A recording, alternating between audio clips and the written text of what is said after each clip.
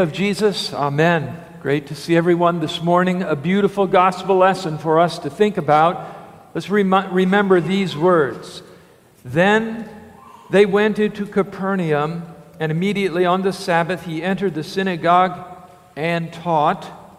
And they were astonished at his teaching, for he taught them as one having authority, not as the scribes. And then after the disturbance caused by the unclean spirit, Jesus simply said, "Be quiet and come out of him." This gospel lesson about the authority of Jesus is very special and very important, beautiful part of the Epiphany season as Jesus reveals himself as the Son of God and Savior, and now this one who speaks the ultimate truth that the whole world needs to hear. And also this exorcism, which reminds us that we live in a world where there are many who are vying for authority. But as we stand back as Christians and watch all of this taking place every day and every week, what this gospel lesson reminds us is that this struggle is a lot deeper than just people vying with one another for authority. This is a divine and demonic struggle, a struggle between God's authority and the authority of the devil. So in this message, I want to speak about demons. I want to talk about how they can hurt us, especially this demonic authority, and finally what we do as Christians about it. Now, if you were to be with a group of typical people in our community, and if the subject of demons and the devil came up and you said you believed in them, of course, there would be some Christians who would agree with you and see that as a very important way to view the world. There would be another group of people, however, who would look at you as though you were the most ignorant, backward hillbilly there ever could be.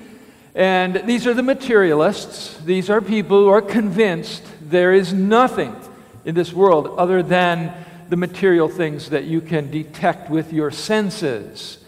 They have trouble with that narrow-minded view of the world. It explains some things, but there's a lot that it doesn't explain well, especially the obvious higher intelligence constantly being revealed to us in the creation around us.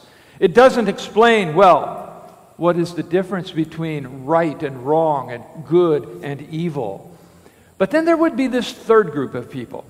Now, these are the people, if hearing that you believed in demons, would smile and say, "Yes, I do too." And also gnomes and fairies and avatars and all kinds of other mythical creatures. What this group doesn't realize is that hiding within their fantasies are real evil things. The Nicene Creed begins with the first article similar to the Apostles' Creed, but adds this one little part. We believe in God the Father, who made all things visible and invisible. And the invisible things, at least some of those that God made, were the angels. And in different places, the Bible tells us that somehow within that group of angels there was a rebellion, a civil war of sorts.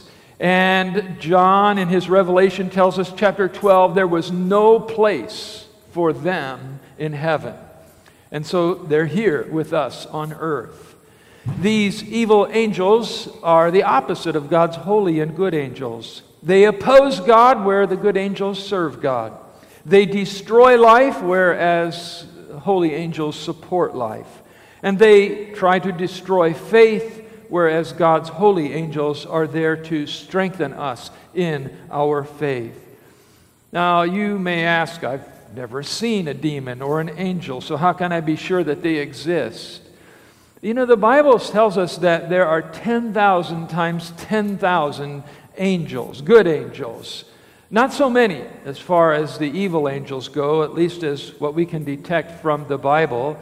Later on in the Gospels, we'll run into this demon that Jesus casts out in Gadara near Galilee, who calls himself Legion, for we are many. It isn't as though the comparison is the same. It appears that there are many, many more good angels, and that these evil angels are more like spiritual terrorists. They don't have the power to overthrow the kingdom of God by any means, but they have the power to tempt, and they have the power to persecute. They have the power to trouble and to cause fear. We are all, on the other hand, the beneficiaries of God's holy angels. I think that when we get to heaven, one of the joys and perhaps reasons for us to praise God eternally might be if God would let us look back on life and see how many times His holy angels were really there protecting us and watching over us. The Bible tells us that children especially are the beneficiaries of these holy angels. Jesus says, "Their angels always see the face of my Father." You can't be possessed by an evil angel. I want to dismiss that notion right off the bat. 1 John 4:4 tells us, "Greater is he who is in you than he who is in the world."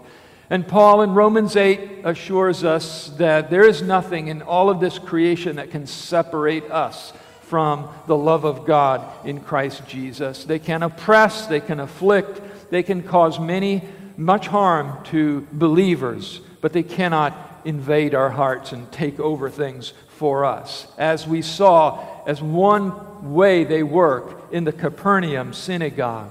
But there are other ways that they work, other ways that this demonic authority can affect us.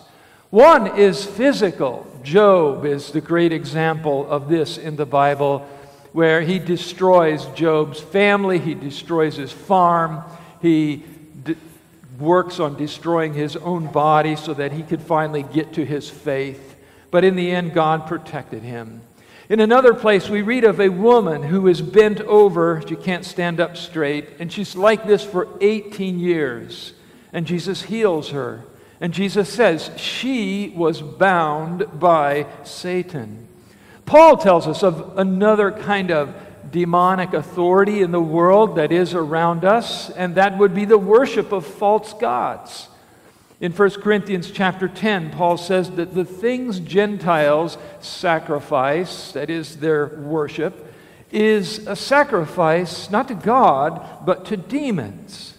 And I know the pressure is upon us to view all religions and all worship as valid and worshiping the one true God, but that's not at all the case. This God is one, you might say, but not the God of the Bible. He is anything but the Father, Son, and Holy Spirit, three persons and yet one God.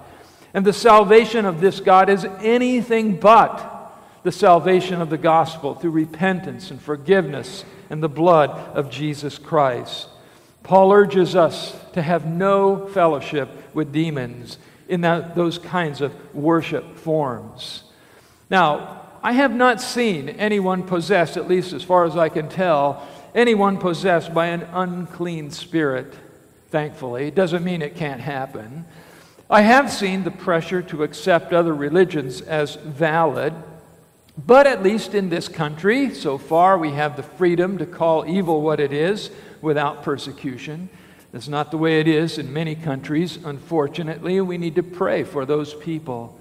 But I would like to zero in a little bit on this last way that I see the authority of this underworld at work in our world today. Paul talks about it in his first letter to Timothy, the 4th chapter. Listen carefully to these words. The Spirit expressly says that in latter times some will depart from the faith, giving heed to deceiving spirits and doctrines of demons, speaking lies in hypocrisy, having their own conscience seared with a hot iron. This is the kind of thing that I see happening so much around us. Doctrines, false doctrines, which need to be called out for what they are, the doctrines of demons, lies and hypocrisy, and people with no conscience at all, unfolding one lie after another as if the truth does not matter. They want nothing to do with Jesus of Nazareth, the Holy One of God, as the demon in the Capernaum synagogue calls him. Rather, they present this imaginary Jesus who amazingly agrees with everything they want to do, every sin that they want to practice. And this God covers up, through these demonic doctrines, important truths of creation, of sexuality, of marriage, of family, of self-sacrifice, of generosity, of God's mercy, and of God's righteousness. And to some of us, at first, it might appear almost to be insane or crazy, but it is not. It's intelligent, and that is what makes it so insidious. Clever arguments that sway millions of people. This is a different authority. Notice in the bulletin the little definition. This is the first definition you'll find in Webster's dictionary for the word authority. It is the power to influence, command thought, opinion, or behavior. And this is really what the Christian church, at least in our part of the world, is up against. What the devil cannot accomplish with the sword, as so often happens in other parts of the world, he gladly will accomplish with the tongue of the seared conscience. And so what are we to do about all of this? This is why this Epiphany Gospel, the Capernaum synagogue, is so important for us. Jesus is there teaching with authority, and that's where we zero in on his teaching. And even though this teaching is disrupted, we then notice the next thing Jesus does. He performs an exorcism. 7 words in English, 5 in Greek. Be quiet and come out of him. This is really our ultimate response to the doctrine of demons.